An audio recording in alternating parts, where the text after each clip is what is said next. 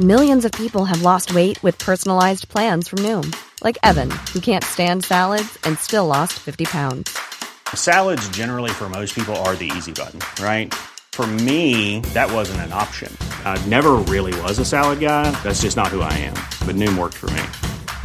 Get your personalized plan today at Noom.com. Real Noom user compensated to provide their story. In 4 weeks, the typical Noom user can expect to lose 1 to 2 pounds per week. Individual results may vary.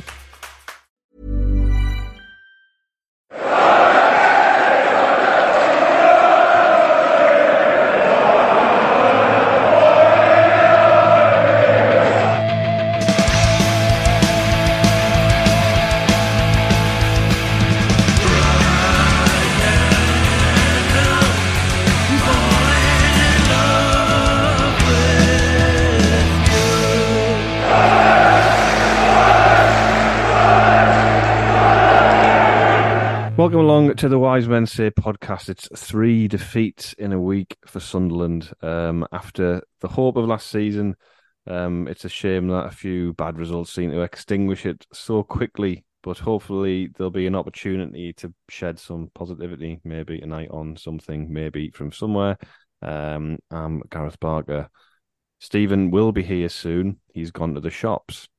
No, he has. But we're also thankfully joined by Wise Men Say mathematician Chris Weatherspoon. Good evening, Chris. Good evening. Thanks. Is that my official title? If you want, yeah, if you want. Yeah. I'm not sure I do, but I don't really get a say in these things. Yeah, it's better than finance. Yeah, okay, fair enough. I'll take it. Okay, yeah, take it. And we're also joined by the Sunderland Echoes, Phil Smith, for the first time this season. Good evening, Phil. How are we doing? Yeah, not bad. Nice to be back, though. It's a shame that some of the losing games again. Feels a bit normal service resumed this. Back on a Monday, feeling sad. Yeah, I think, so in the intro there, because Stephen was supposed to be hosting this, and obviously he has gone to the shops. So he'll be back soon. So I'm not prepared at all to do this. So the intro, I was thinking, try and say something, we don't want to be accused of being chucking the toys out the pram and all that kind of thing, because it's only 3 games and all this kind of thing. But it's not been, it's been a bit alarming, hasn't it? I think, Phil, the start of the season and sort of coming out of pre-season, and you often go, well, the pre-season kind of doesn't matter. You could play the best teams in the world, the worst teams in the world. It's a fitness exercise. You could win every pre-season game and lose your first 5 games, vice versa. But it's kind of not going how we hoped, is it? No, I think there's probably a couple of different strands to it, really. I mean, I think while clearly Sunderland aren't at the level they were at the end of last year, I also think getting 0 points from the 2 games from the performances has been kind of ridiculous, to be honest. I thought Saturday, although it wasn't sort of Mowbray Sunderland at their absolute free-flowing best, I thought they were pretty good for the most part. And, to come away not getting anything from the game was kind of unbelievable, really. Another deflected goal. Broadheads the week before, you kind of felt like maybe he knew what he was doing. That definitely wasn't the case here. And then a really soft giveaway in the second half. So there's still a part of me that thinks that the core of a pretty good team's in place, and I'm sort of clinging on to that. That it's just a striker away from being pretty functional. But I think probably what we are seeing at the moment, a lot more so than last year, is that I think that the transfer window still being open is probably having a much bigger impact than it has previously, because I think it does feel unsettled. I think that's fair to say. Obviously, we still haven't got this striker in. There's this uncertainty over a few of the players who were integral on and off the pitch last season. So I can't quite place how I feel about it at the moment. I don't think it's turned into a bad team overnight. And I think Mowbray is justified to say we're not far off. But I think there's still a lot that needs resolving in a couple of weeks. And that makes you a little bit anxious. I don't think you can feel any other way about it.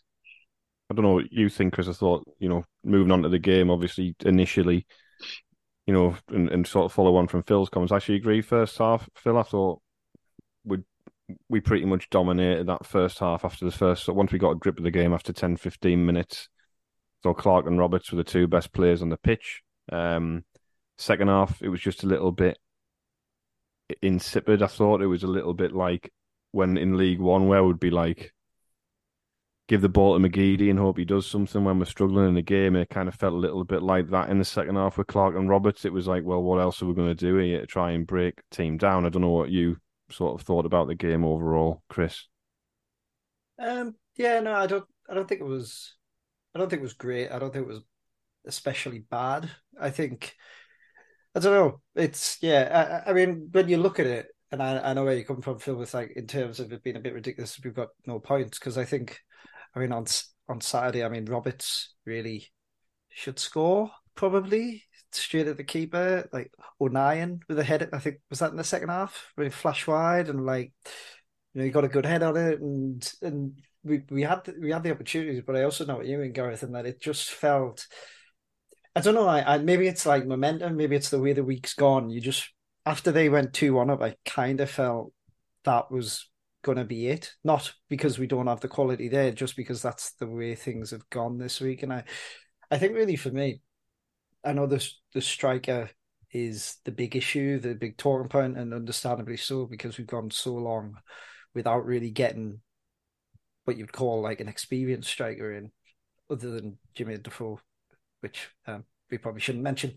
But I think for me, I do think we'll get there in terms of scoring goals. I mean, we've scored in both games so far, albeit one was from a penalty on Saturday. But it's at the other end that concerns me, and I do feel. And look, I think this has been a little bit of a theme with this team anyway. That if we don't score early, we do run that risk. But I know what we're saying about being unlucky conceding goals, but they have also come from mistakes as well. Like both goals each week, I think have really come from a breakdown in midfield.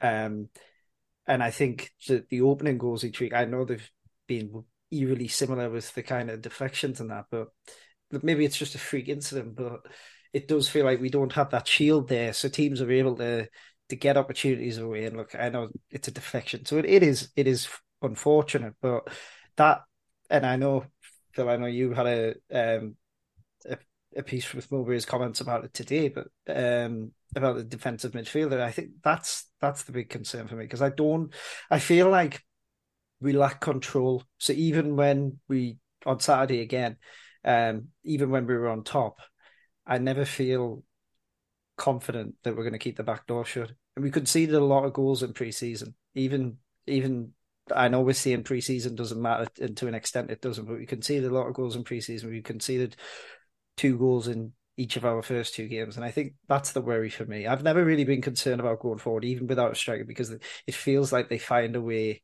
to work it out. Don't get me wrong, I think it's an issue. But for me, the concern is that, because the big concern as well is I didn't think Preston were very good at all. I thought Ipswich were decent. I thought Ipswich looked a decent side, and after the first 20 minutes, I think they kind of sussed out a bit of a plan against us. Whereas Preston, I never really felt that, and they've come away with 3 points, which like it's early in the season. It should turn around, you would hope, but that was the big concern for me. I didn't think they were very good. Well, Stephen has arrived back from the shops, fresh and ready to give his opinion. Which narrative I've just popped to the shops, and that's why I'm late. Wait, you did. We were waiting. You did go to the shops. Technically not true, is it? I'm just saying that I value my marriage worth more than speaking about someone losing to Preston for 10 minutes for the sake of 10 minutes. Stephen, we've all been really positive so far, so don't come in here with any negativity, right? Do you know what? Hey, listen to the reaction pod. I said it's. I thought we were incredibly unlucky. I have been here for like 5 minutes. So I've been listening to what you've been saying for the last 5. I think I know what you're saying there, Chris. That I never feel that confident at the back, but we give away a lot of chances last season, and I think it's an unusually high ratio of the goals we've conceded this time round. I can't believe we conceded 4 goals from those 2 games. I don't think the opposition's attacking output has warranted that at all. My big concern just reiterating what I said again from the weekend is momentum. So while it doesn't seem like a massive issue now because the players are, we're still playing quite well, this is where young players can sometimes let the heads fall if it becomes a pattern, because now suddenly you've got Rotherham next, a game we should win on paper, but if after half an hour we're playing terrible and the fans start to get nervous, how quickly can things unravel? We've seen it countless times. I think That's my major concern at the moment. I think that's a big difference to last season as well in terms of expectation. Maybe not against Rotherham, but across the span of the season. I think last year was a bit of a free hit, and there were only really very isolated incidents where I think like fans were especially unhappy with things. I mean, the Stoke game's the obvious one, but I think that was because we were doing better than anyone expected. Whereas, in a way, doing as well as they did last year is kind of going to work against them this year because there's that expectation. And I think, I'm sure we'll come on to it, but this is where I think the kind of experience versus kids thing becomes a bit of an issue, because really you kind of, when it's going good and you've got kids with loads of energy and that, it's great. But like you've kind of said there, Stephen, if it's not going well, there's a lot of pressure going to be on them. And that's, people have talked about it for years. That's like a byproduct of the crowds that we get here and the amount of people who come to watch us. And I think that's something they've got to be careful with this season. And in both games, seeing the same as we did after the Ipswich game, I think in both games when we're giving away those little spells. I mean, Ipswich had a bit longer spell than Preston did. Preston probably had, I don't know what you think, Phil, 7 to 10 minutes in each half where we were giving the ball away and they were starting to get on top. And I just feel like we were lacking something in the middle of the park just to calm it down and just say, we're getting through this 10 minutes now. We're just keeping our shape. And what we were doing was when we were winning the ball back and we were trying to get in the front foot, there was just no composure. There was like almost just no game management at all. It was like, right, get in the front foot and get at them again, where it was like, you can't, they've got momentum at the minute, let's just keep hold of the ball for a bit and just see this pressure out. And it comes with experience. And we're missing that and we're like a broken record on it. Yeah, I think it was, we're seeing, especially on that midfield point, I think we're seeing them trying to do it a bit differently this year from what we've seen so far. They're not operating with a holding midfielder, if you like, at the moment. If you think last year, when Evans got injured last year, they deliberately pushed Neil in that role, didn't they? And you didn't see Neil breaking the box. You didn't see him carrying the ball forward, which he is doing now. And we're seeing some of the teething issues, which is when you talk about that naivety and that sort of inexperience. We saw that with, the sort of very ambitious 1-2, and then all of a sudden you haven't got that holding midfielder and you're completely exposed, aren't you? And I definitely think that whether it's a matter of personnel or whether it's something, tactically they'll have to address, they are going to have to look at it. I think at the moment they're trying to find a balance as well, because the way opposition is treating Sunderland is different. Preston in that game a few months ago were trying to get on the front foot. They were trying to take the game to Sunderland. And this time around, they didn't really do that, because I think this season there's a lot more awareness of what Sunderland's threats are. And I think we'll see teams sit in a lot more and sort of getting the balance right, particularly in midfield, is going to be a really interesting challenge for Sunderland. But, I don't think there's any doubt that they need experience in midfield, because you one injury away, really, from it either being Bellingham at 17 or Rigg at 16 playing. And that's obviously a huge, huge ask for them. Oh, Stephen's gone. Didn't realise Stephen had gone. Sorry, I'm setting the page, Chris. I was thinking, what have I said there? It's gone so quiet. I thought it was a fairly. God, you can't say that on here, Phil. We're very positive. No, but I think that's a fair point, and I think that's where, like I say, I do agree. I think we've been unlucky, but I also just think we don't have that kind of solidity that I think we have, particularly when Evans played. And I know we got through half the season without him last year. But I also, and I know it's the big debate, but like, I think Danny Bart gives you something that you don't see in stats and data and whatever. He gets them organised, and he's constantly talking to people, and I struggle to believe that that's not a bit of a factor in how the midfield's performing. I do feel like, as a general rule, like the recruitment are pretty good at identifying what I would call like technical footballers, but I'm not 100% convinced that they're good at identifying footballers who have those sort of, the more defensive attributes. And I don't know. I think, I mean, Matete was the one, wasn't he? Matete was going to be the one who they were shaping as the kind of Evans replacement, and unfortunately he's injured. No, can't do anything about that, but it sounds like he's going to be out for quite a while. And I just think it's quite a key thing. And the problem we seem to have is we have got a pretty big squad, but we've got quite a number of players who, certainly in centre midfield, who all do the same thing. And unfortunately, not many of them can do what Evans does. And I think that's a pretty big gap at the minute. I think it feels like, almost with Sunderland this year, it almost feels a bit like, how do you progress from last year where you sort of exceeded expectations, and how do you get better while not losing what made you successful last year, right?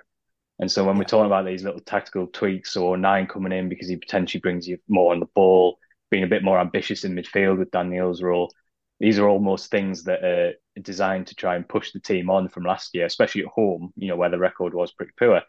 But at the moment, it feels like, is this going a little bit too quickly? In terms of, are we moving away a little bit quickly from what worked last year? And I know that obviously there's stuff going on in the background. It's just my opinion, but Pritchard not in the starting 11, I just can't work it out. I just feel like his intelligence off the ball, his poise on the ball, I can't think of a Sunderland performance in the last couple of years where I thought there's something better off without Pritchard. And I know he doesn't complete 90 minutes all the time and all that, but I guess that's kind of what I'm going to. I think what we have seen is, while I'm fairly relaxed in terms of, I think the performances have been quite good in the first two games, you do wonder if it's accelerated a little bit too far from also the spine of what really, really worked last year. But listen, it's nothing that having a striker wouldn't make a massive difference to as well. And I know that's a boring point to make, because we say it every single week, but it's true now. We've never made that point, Phil, so feel free to... This is true now. It's as true now as it was 3 weeks ago, wasn't it? And, Yeah. 18 months ago. Yeah. 18 months. A couple of points on that, Phil. Like, actually, just to play devil's advocate on Pritchard, I think he's far better coming off the bench, and I think I really like Pritchard, and I think it will be crazy to let him leave. And you're right, he's both games, he's changed the game, but I think he's significantly better when he comes off the bench, when the game's stretched a little bit. And if Dak can get up to speed and those two can alternate in that position, then I think what I've seen so far, I'll be quite happy with that. And well, the other thing, because Bellingham's going to play, or Job, sorry, is going to play. Well, but this is the other thing I'm mentioning. So I'm going back to the Mallorca game, and you could see that change in shape Phil's mentioned then, and we commented on after that game where we said, like, last year we had somebody sitting and then two midfielders in front of them, and it's changed.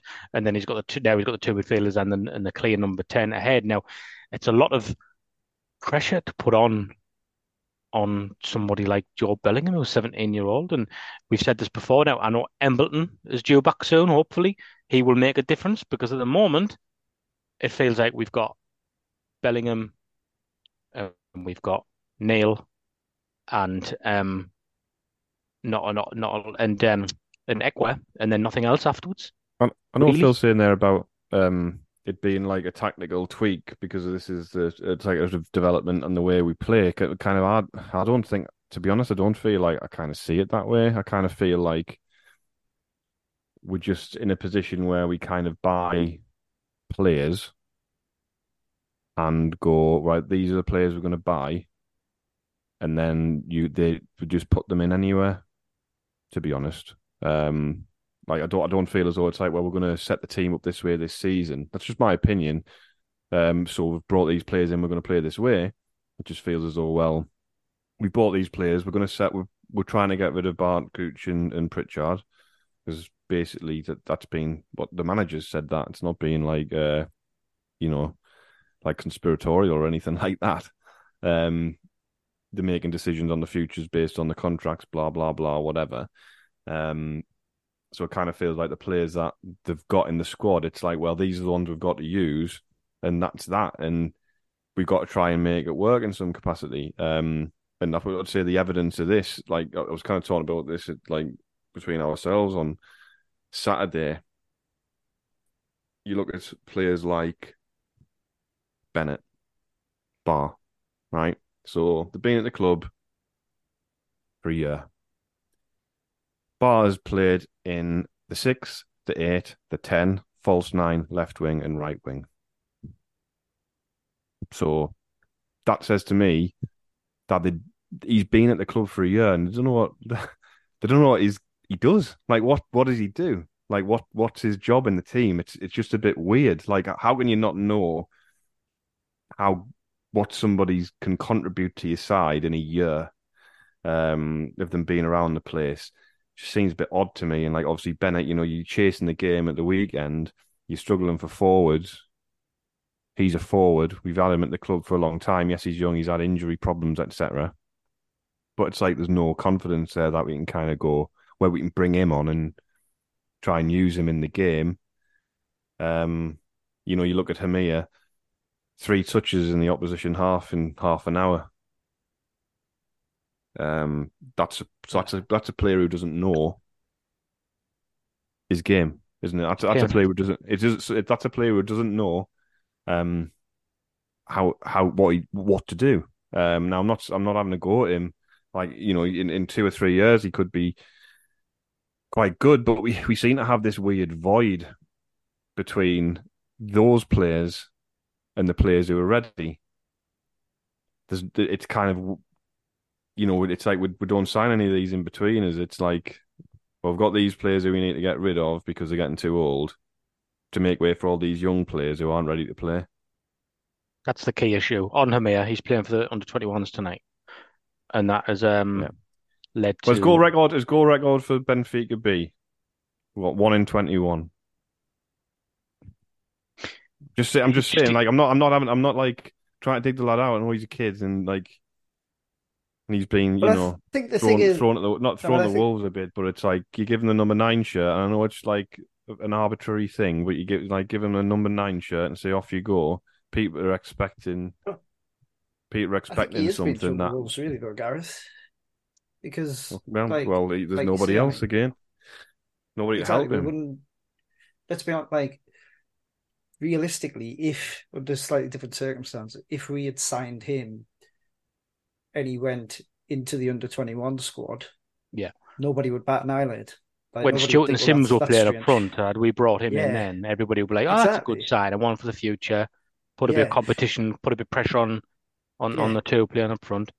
Exactly, and this comes back to what I was saying about like expectation this year. Like it's, I think you make a good point about the shirt number, to be honest, Gareth, because those are signals that you give off, aren't they? Like, I don't care what number he has, but you're right. If you give somebody that number, like you've given off a signal that actually this guy's going to be in your first 11. Yeah, and I think he is being thrown at the wolves a little bit. I think I would hope that when we get to the end of this month, that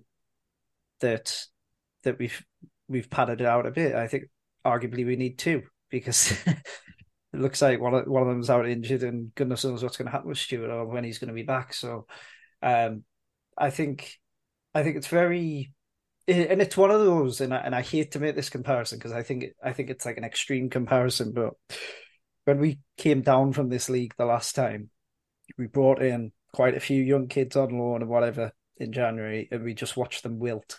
And now look, it's a completely different situation, but I think it does show that just because young kids are talented, it doesn't mean it doesn't mean that they're going to be able to display that talent every time they step foot on the pitch. And I think we really have to be careful, because the other point is like we're buying these kids with a view to improving their value and sell them in the future. Well, if their confidence ends up shot, they're not going to have much value. And I don't think it is unfair to say that he's been thrown the wolves. I think it's pretty accurate at the minute. And I think the manager agrees with it, because he's already left him out. I mean, the manager's literally decided on Saturday that his better option was to play with no strikers at all. And I don't believe that's a reflection on him and his talent. I think it's a reflection on the situation. Right. Well, we'll take a break there, because we've got some people have asked some questions, and I know we can't keep Phil too much longer. So we'll come back and we'll ask a few questions for the last 10 minutes or so.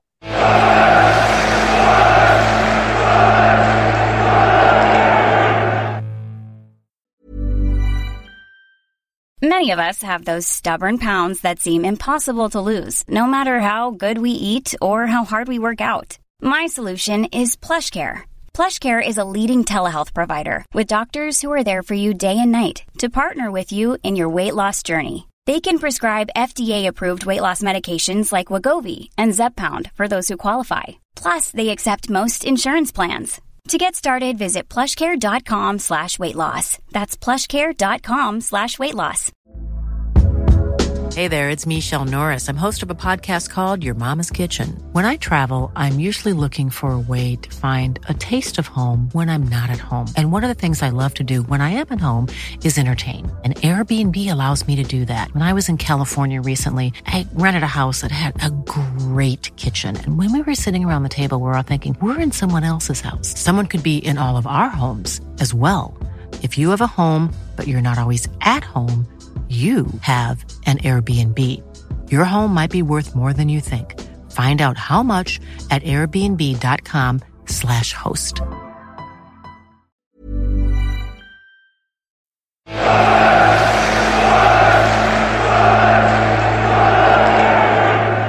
Welcome back to Wise Men Say podcast. I've just seized control, Gareth. There, I know I was. I don't care. Missing from the start. I wasn't expecting to do it, and quick one before we discuss some of the things that people want to know, because it's the same 2 or 3 questions that are coming up. A lot of people are jumping to conclusions, Phil, on Twitter now because Hamir is playing for the under-21s, so that must mean a striker's imminent. Is that a bit of a hopeful punt, or do you think there's something in it? I think it's a little bit of a hopeful punt. I assume they feel he's short on minutes, having not played at the weekend. He didn't play in the Carabao Cup, did he, last Tuesday? I've tried to wipe that from my memory, but I'm pretty sure he didn't play, did he? He didn't. So I think it's probably more to do with keeping his match minutes topped up than anyone coming in. But let's be hopeful. Let's hope it does reflect that there's someone imminent. I think with Hamir, the one thing I would say is he has been signed to play 20 games this year. I know he's got a number 9 shirt. But when we've spoken to Mowbray, he has said that they are looking for a bit more experience in their other striking options. They are looking for someone who is a little bit more established than Hamir is. Now, obviously, I know everyone listening, that means absolutely nothing to them, because we've been here before with strikers, and until they're holding the scarf aloft, they won't, and that's more than fair enough. But I do think, hopefully, there does seem to be an acceptance that the other strikers who come in, and I think there'll be one, and possibly a more sort of versatile forward, if you like.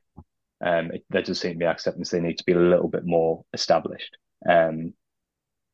So, yeah, fingers crossed that comes to fruition. You just hope the other clubs, like, they've just, in a way, they've got the power a little bit, because they probably are aware of how desperate we are now for a forward. Lots and lots of people are asking us on. We're still going with Twitter, aren't we? Can't bring myself to call it X yet. Are asking about, you saw this sitting midfielder situation. A lot of people asking about Luke O'Nien and whether he would be more suited to doing that and allowing Danny Batth to come back in. It's not going to happen. Whether whether it's right or wrong, it's not going to happen. I cannot stress enough for we all see Luke O'Nien as this versatile player, this utility player. To Tony Mowbray, he's a centre half who could potentially fill in at fullback. I know there's strong opinions about it either way, which, but in answer to your question, I would be absolutely staggered if we saw Luke O'Nien in midfield anytime soon. And I have to say that although we beat QPR away the one time we did it earlier this year, I don't think his performances in midfield at Championship level have been particularly convincing. No, he's not good enough. He's too reactive, I think. Like, we saw it at the start last season when he was coming on, and he could have been sent off twice in the first few games, and that's just because I just don't think he anticipates in midfield enough. So I think that's a good thing. The manager doesn't want to use him there. One probably get everyone's opinion on it. But I think these questions certainly started coming in once we said Chris was on the show. Oh God. Well, I think it's, Chris, because one,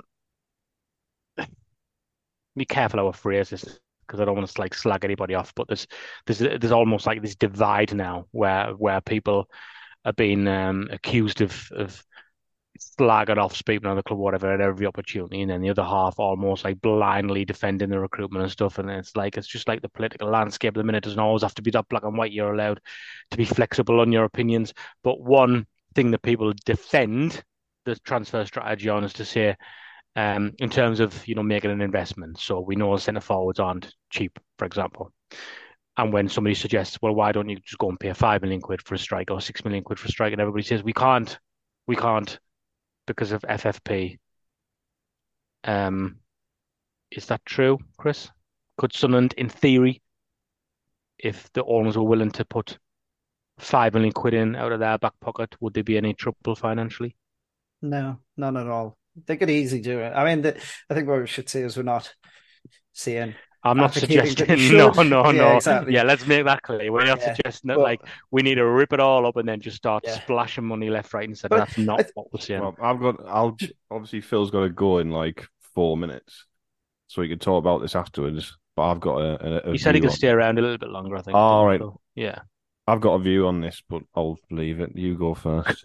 Go on then. I want everybody's view on this. Okay, well, like, long story short, the answer is no, they're not impacted at all, really. I mean, obviously they are, because we've all got to abide by the rules and that, but really they're nowhere near close to the limit.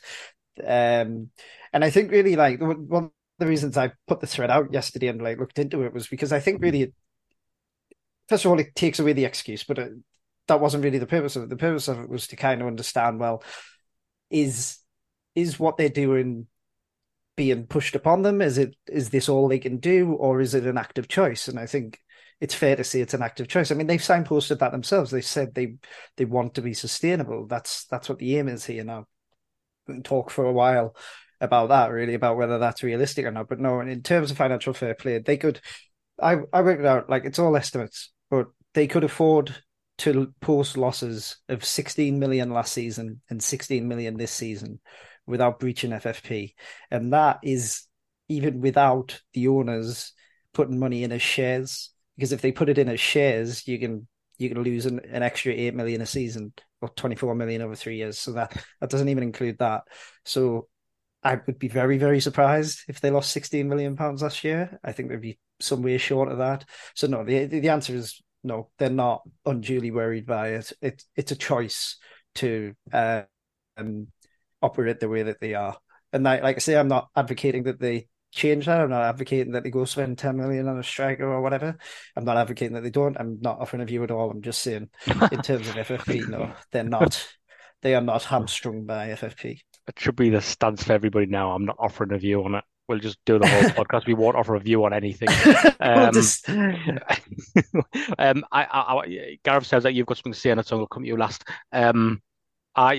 Quickly, because a couple of people pounced on me on Twitter, and I suggested earlier that maybe they need a rethink, and I wasn't meaning a rethink in terms of the whole process of strategy.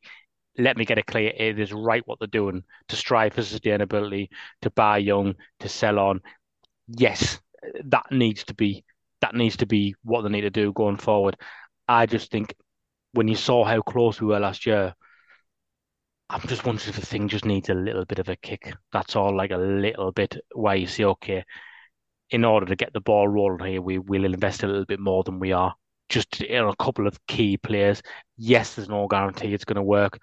And again, like Chris is saying, I'm not condoning that they just start throwing money around.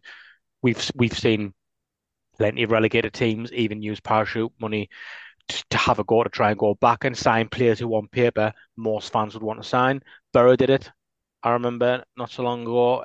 Stoke City have done it before, and it doesn't always work. It doesn't guarantee anything. I'm not suggesting that. I think we're close, and I think we're 2 or 3 players away from really challenging the top two and centre forward. And I just think that centre forward thing might be the position where you need to take a little bit of a gamble and say, actually, we're going to put a little bit of money into this, and just to try and give this whole thing a little bit of a jump start is what I would say. Where are we, Phil, on this? Well, what are you asking me? What is your opinion on the current strategy? Is it right? Does it need adapting? What do you think?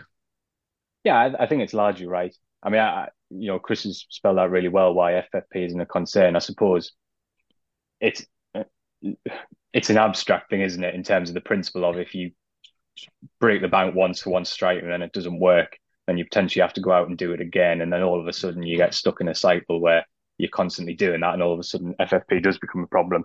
But that's the very sort of abstract response I'm giving you. I think that broadly speaking, I think what they've done is right, and I think the quality in the squad does speak for itself. But there is a huge pressure to get this right in the last few weeks of the window, because it's one of the things that we've talked about a lot is that the model has worked at other places, including like Brighton, but that has come with a large amount of owner investment. There's no two ways of getting past that. And there is obviously an expectancy at Sunderland as well, which is additional to this, which is that in the Championship, we all expect Sunderland to compete at the top end of the table, because that is what they have pretty much always done in all of our lifetimes. So I don't have any issues with the basic principles. And I think, I know it's boring, but there are loads of examples of how quickly you can spiral when you start to make wrong decisions. And I think Derby's the best example, because that was a, inverted commas, good local owner, trying to do the right thing. But, it is frustrating when, that was the frustrating thing about Saturday. It isn't a bad team. There's issues there, of course there are, and we talked about them, didn't we, in the first half of the show? But it isn't far away. So please, God, get someone in the 6-yard box so that when Patrick Roberts runs 60 yards, there's someone there just to stick it in the net.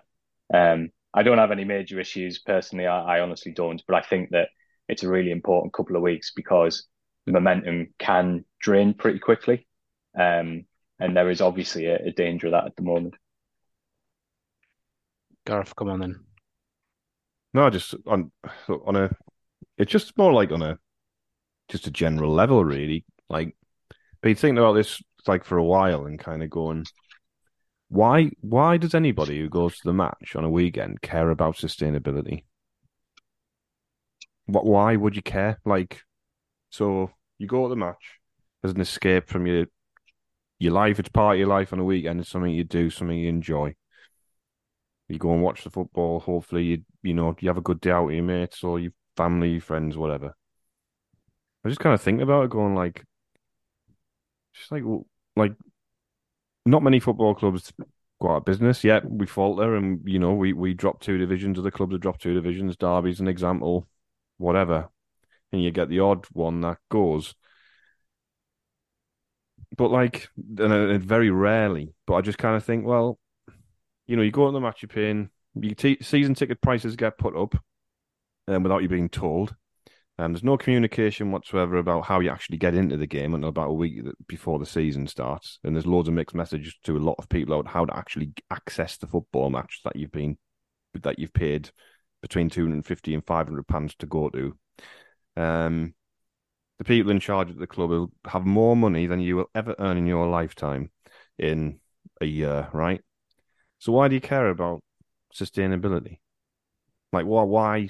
I don't understand it. It's like you're neutering yourself in like this kind of your escapism. You're kind of applying all these like daily principles, like shopping at a cheaper supermarket so you can afford to spend your money, or watching your gas bill. It's like, oh well, we've got to be like, you're applying like austerity to your fantasy almost. It's like a weird thing. Like I've been thinking about it recently, just kind of like baffles me a bit, like sort of existentially maybe. I don't know. It's like, why do I care that Kira Louis Dreyfus and Juan Sartori want to run a sustainable football club? Why do I care? I don't care. I get it. Yeah, and I like some of the principles and stuff they're doing, but the fact of the matter is, you get nothing with sustainability in modern football.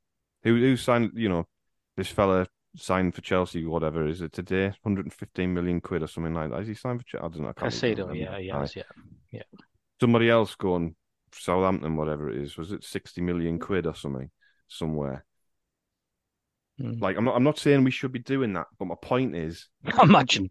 you are sustainability in modern football is only going to breed success in an environment where everybody else fails for being unsustainable. Well, and I think the football does not want the unsustainable teams to fail because they're so powerful. We've seen this worldwide. You look at Barcelona, Real Madrid. Do you know what I mean? Football can't afford for these teams to fail, right? It's to me, it's just the whole thing is like, well, what are you going to do next? Put the profit and loss up on the scoreboard at half time. Everyone stands up and has a minute of applause. Chris would like that. Do you know what I mean? Like, what are you going for? What are you going for? Like, oh, great, we get to sign this player, and in 3 years' time, if he becomes good, we get to sell him to somebody else for £15 million, and we'll all go, oh, wow, brilliant, well done. Couldn't care less about it. Like, that's what I couldn't realize. Just couldn't care less about it. It's like, I kind of think, I'm not saying we should be going out and spending billions of pounds. All I'm saying is, if you want to be successful, you're going to have to spend some money because the players you need to get you promoted, which is what people want, are going to cost you some money. Our best player last year has gone in Ahmad, and we got him on loan. If we tried to buy him, he'd probably cost about 18 to 20 million pounds, realistically, right? Yeah. I'm just saying it's like there's a reason for that. I really struggle with this whole. I think very good, lads. Well done. You've kept your money in your purse and you've signed a child. It's been used as a defense when fans just like, let's go and throw loads of money about. Let's buy this and buy it. And people it's now in people's consciousness that people are aware, aren't they, that you can't just do that anymore. And because it's in the media now, people are getting hold of it too much and starting to care about it, like you say, instead of just this being information provided as to why you can't do what teams used to do anymore. On this point as well, what I would say, if everyone loves how brilliant we are at signing players now, no matter who they are, because Speakman's cooking, so whoever we could sign like a 11-year-old child from Nigeria, and he'd be the greatest player of all time. Well, I'll tell you what, if our resources are so brilliant and great, and our recruitment team is fantastic and so great, why are we worried about investing money in players that we could find then? Why is that a risk? Because all the players we sign that are definitely going to progress and definitely going to earn us loads of money down the line, they're faultless. So there's not an issue there, is there? So applying the same logic, if you applied money to that model, we'd be able to sign all these brilliant players for X amount of money and they'd all be fantastic. So why don't we do that then? Gareth's cooking. Well, I'm just it's been bugging us this has been bugging me for months, right? I feel as though I've finally understood why, and this is why. So there you go. That's my opinion. Phil, do you need feels like I kind of leave now. Yeah, do you need to go, Phil? Phil's nearly off screen. Yeah, I do need to slowly exit stage left. Sorry. Thanks for your time, Phil. Always appreciate you coming on. It's all going to be fine, honestly. Right? It's all going to be okay. Right, we'll put that quote. We'll pin that quote from Phil for when we lose to Rotherham on Saturday. We don't want to add too much between us anyway, but it's interesting. So Graham Atkinson, obviously, who's part of the Wise Men Say team, was asking me to mention the average age thing, and I know he'd put a thread of tweets out about this. About how,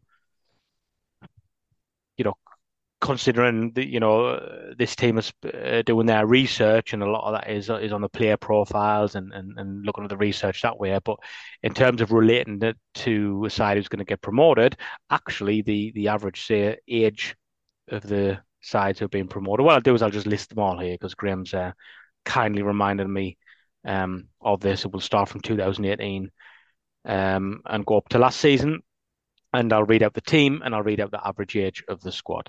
So we had Norwich 25.6, Villa 27.2, Sheffield United 27.6. Then the following season, West Brom 26.1, Fulham 26.7, Leeds 26.2, 2020 to 2021, Norwich 25.9, Brentford. Remember that name? The one everybody's going on about. 24.4, Watford 26.3. Then the following season, Fulham 26.5, Bournemouth 24.7, Forest 25.3, and then last season, Burnley 25.6, Sheffield United 26.8, Luton 26.9. So that average age is a couple of years higher, isn't it, than the one we've got now? Yeah, and I think one of the concerns, I had this anyway last season, and still have it, and probably have it more so now with what's unfolding over the summer, is you worry how much of what they're doing is putting the team first, if that makes sense. Like how much of it is that and how much of it is like an economic decision. Because really, I mean, like without getting into the Danny Bart thing too much, to me, he's gone from being pretty much a first name on the team sheet, played every minute that he was fit last season, to apparently the manager doesn't want to play football with him in the team. He doesn't think he can do that, leaving out the fact that I thought actually O'Nien give the ball away a lot on Saturday. And that's another slight on O'Nien. I find it hard to believe that the decision to drop Danny Bard hasn't been influenced by decisions above Tony Mowbray. I feel like, to me, it looks like he's been told, look, if we can negotiate a bid for him, or somebody's going to come and take his wages, he's off. So you might want to think about putting him in your first 11. And to me, it's become a bit dogmatic. Like, I understand the idea behind not spending money on anyone over the age of 24, but I look at some of the transfer business we've done, and I think we said this before. We certainly said it when we talked about the strikers and that, but I think we were hitting on it before when we talked about midfielders. I don't know that we're building the best squad. We seem to be packing the squad with individuals who, if one of them goes through the roof, will make 10, 15 million pounds on them, and that'll justify it all. But a bit like what you were saying there, Gareth, I mean, that's not really why I go to watch the football. Ideally, to me anyway, the best way you make money is to keep your best players and get into the Premier League. That's a whole other discussion. But I just think, on the age side of things, I think they're really running the risk of dropping these kids in at the deep end. Now, look, again, I don't want to hark back to 2017-18, but we did see then what happens when like kids run behind and nothing. I don't think that'll happen here. I think it's a different situation. But having a kind of blanket rule where we decide, okay, you're over a certain age, you're gone, it strikes me as silly. And also, the other point, Ross Stewart's 27, and everyone seems to think we should be, okay, maybe prior to the injury, but everyone seems to think we should be able to command like 10, 15 million pounds for him. But how does that marry up to the idea that anyone over the age of 24 is not worth spending money on? It seems a bit imbalanced to me, and I'm not 100% for what they're doing. I'm not 100% against it, but I do feel like in some quarters there's kind of an attitude of whatever the club does must be right, and like we're already seeing it. We're already seeing the claim that actually Danny Bart can't pass the ball. Danny Bart's not that good. Danny Bart can't play with the season last season, exactly. I mean, tell me, in a world, right? I just don't understand how you can go from having a player of the season 1 year, like, just forget about being hypnotized by these, like, you know, the model and all this. And I'm not being like or a dinosaur. It's just like someone's going, so we've got our player of the season here. We're going to drop him, and then we're going to give him away for free to the team potentially that finished below us on goal difference last season in the outskirts of the playoffs, because it's good.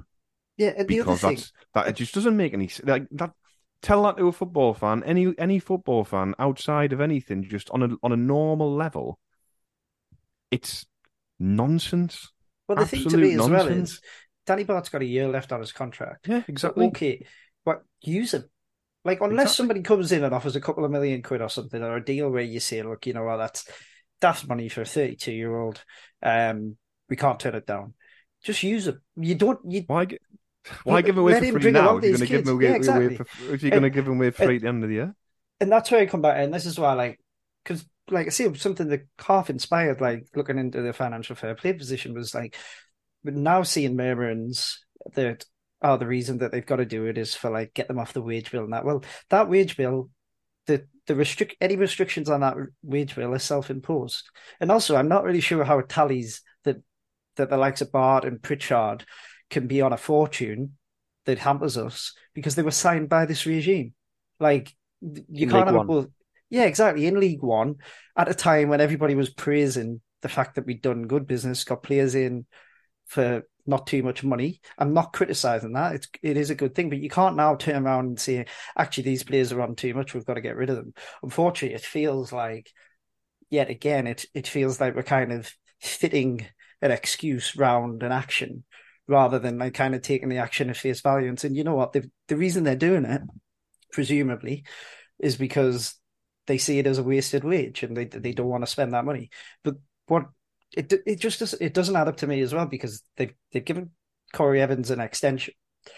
Now, I'm not criticizing that. Like, it was the human thing to do. It was the good of the club to do. It was like what they did with Jordan Willis. But we're probably not going to see Corey Evans till the other side of Christmas. So if this is all financially motivated, why are we wasting a wage on a bloke who's we're not going to see much of? Like, it doesn't make an awful lot of sense. Yeah, it defies logic to me that at the end of the season we've just gone that anybody could say anything other than we were so close, we just needed a sprinkle of experience, and to take the opposite view and say, all right, we were so close. I tell you what we'll do, we'll get rid of the experienced lads now. It's mystifying. One of the reasons it was so difficult against Luton is because we didn't have Danny Batth because he was injured. Yeah.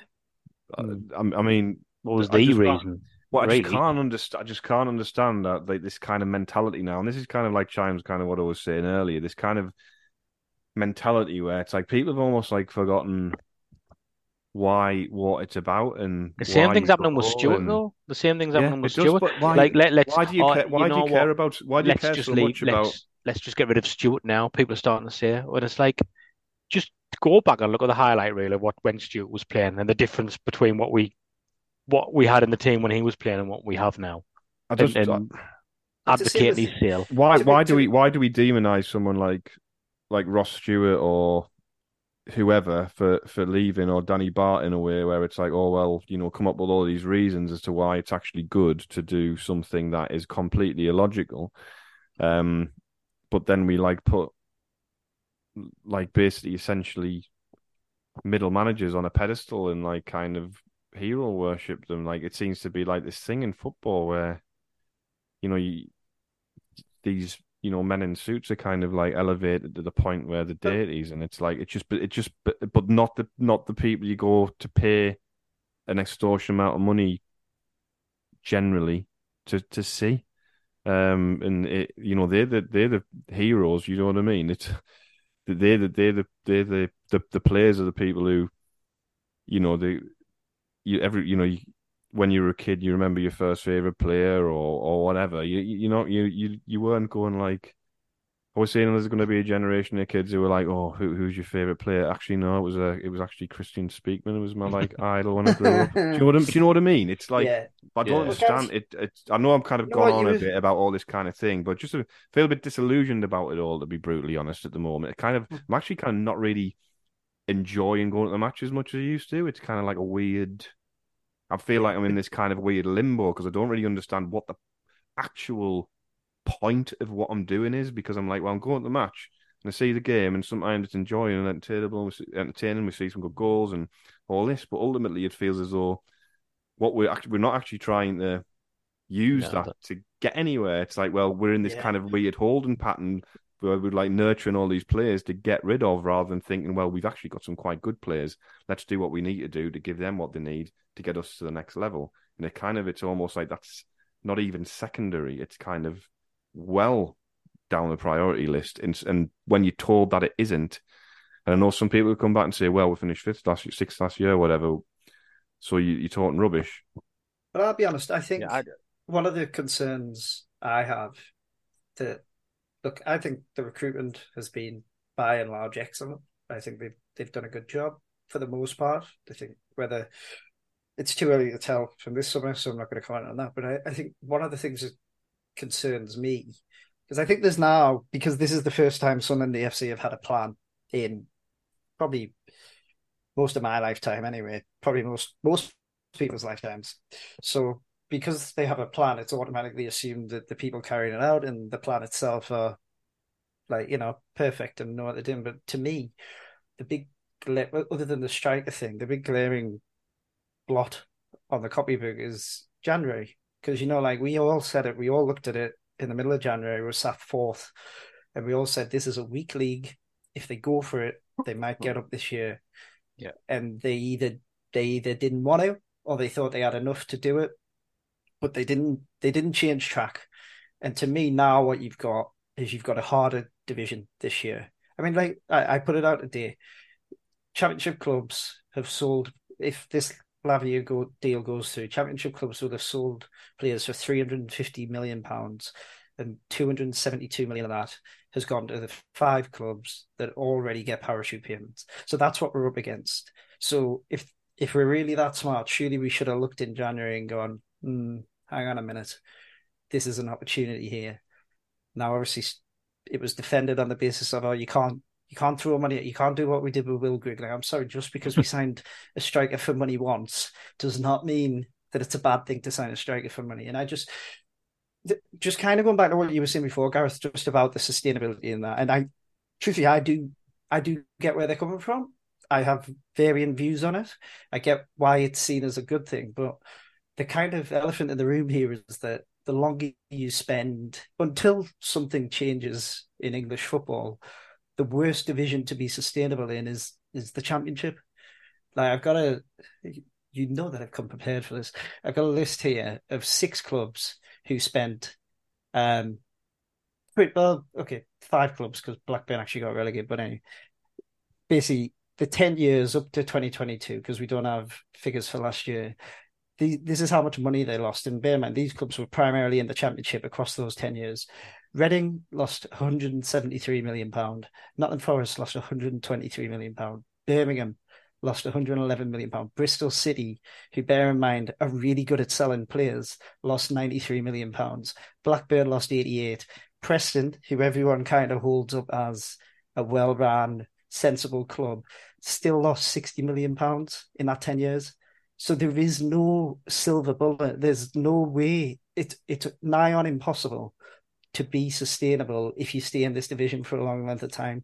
Now, I know the aim is to sell players, reinvest it in the squad, and go back up and go up. Now, that's fine, but I don't think it's going to be as easy as it's being made out. Like I say, Bristol City, it would have everyone been talks about Brentford. Well, exactly. Brentford. The reason people talk about Brentford are because they're the outlier. But here's one for you. So since 2016, the summer of 2016, Brentford had sold players for a total of £140 million. Bristol City, in that same amount of time, have sold players for £125 million. Now, they're only 15 million behind, but the difference is they haven't been able to turn that money into getting promoted. In fact, far worse, they've wasted it all. They've spent it all on wages and whatever else. Now, look, I don't think we're comparable with any of these clubs, because we're a different beast. There's a different level of expectation. We have a bigger fan base. One of the big bugbears that I have is they talk about sustainability, and it's impossible for us to put money into the club. Like nobody can buy a strip. I had the pleasure of being in Newcastle at 9 a.m. on Saturday morning, and I know it was the first game of the season, but their game didn't kick off till 5:30. The amount of people I saw walking around in brand new strips, or walking around with clear carrier bags with brand new strips that they just bought in, was remarkable. And I just compared it to how difficult it is to buy a Sunderland strip at the minute. So this whole sustainability thing, I really struggle with where that fits into it. And I know disliking owners is very much my shtick, but I would be able to believe that sustainability was being pursued for the club's best interest a lot more if the bloke who owns 36% of the club hadn't been involved in asset stripping it before. And I just really, look, we'll see in 2 weeks where they're at. But I said at the outset of this summer that I thought this summer would tell us what sort of football club we were right now. Now, at the minute, it feels very much like what the club expects and what the fans expect are nowhere near. Now, I will defend them in that. You've got what I've said there about those relegated clubs and how much money they've got coming through the door. That's a big mountain to climb. But kind of like what you said, Gareth. Like, what if the aim is just to get a club ticking over? Why did they buy it in the first place? Like, why buy it? Because that's a question a lot of people asking us on Twitter now. They say, why? What's his end game? Why is he here? Because he's not. Yeah, why buy it? He hasn't come now and he said, right, I'm going to like I was saying before, I'm going to put a certain amount of money in just to kick this whole star project off. But then, by the way, we are going to have to be sustainable. We can't just go and throw money out. But we're not doing that. And the stuff behind the scenes, as you say there, Chris, is a good reflection of that. Because if that was all sound, then you would have more confidence. But just cutting corners wherever possible. Well, here's an example for you, and I am not advocating them going and spend a fortune and losing loads of money. I don't want that. I see the merit in sustainability, but I think there has to be a bit of balance, and I think it's a bit dogmatic at the minute. But here's an example. Ipswich were taken over 2 months after we were. Since they were taken over, their owners have injected £37 million. Since we were taken over to the start of March this year, so there is a 5-month gap that we don't know about, ours have put in 15. And that's a big difference. And we've got a big stadium that needs a lot of work doing to it. They've spent money on transfer fees and wages, but they put it into the club itself. I am not saying that we should swap our owners for Ipswich owners. I am not saying that they are perfect or anything, but there's a bit of an example of when we talk about different ways of doing business. And look, we're only 2 games into the season. Ipswich have won 2 out of 2. I am not for 1 second suggesting they're going to get promoted this season, but I do think that sometimes I think we give credit and we fawn over things when actually there isn't all that much basis for doing so. Yeah, agree. We'll not go on too much longer, but we've good thought, good opinions, Gareth and Chris. I like it. Nobody should hear more from me, so that's a good thing. Just to finish, like George Smith backed up what we were saying, by the way, just to get back to the Brentford thing, that just to add to what Graham was saying about the average age and stuff, just pointing out the back 3 of Brentford that season was Pinnock, 28-year-old, Jansen, 30-year-old, and Dalsgaard, 32-year-old. So I saw that. I couldn't believe Pinnock was 28.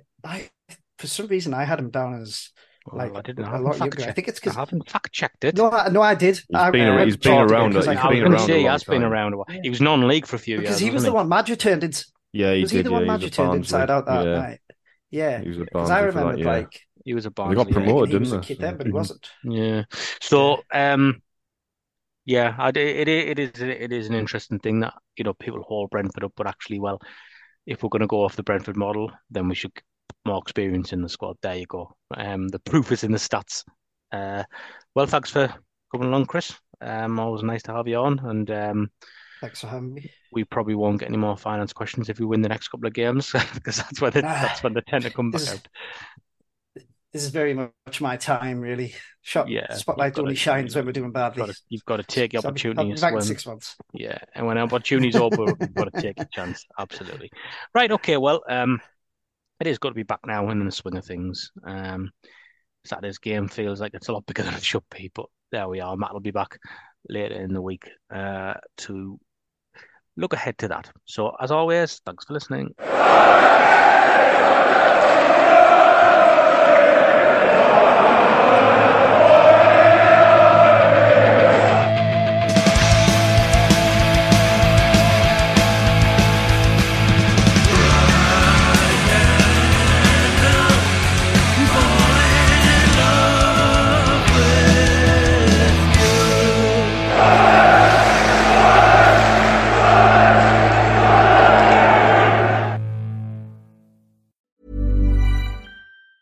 Mom deserves the best, and there's no better place to shop for Mother's Day than Whole Foods Market. They're your destination for unbeatable savings, from premium gifts to show-stopping flowers and irresistible desserts. Start by saving 33% with Prime on all body care and candles. Then get a 15-stem bunch of tulips for just $9.99 each with Prime. Round out Mom's menu with festive rosé, irresistible berry chantilly cake, and more special treats. Come celebrate Mother's Day at Whole Foods Market.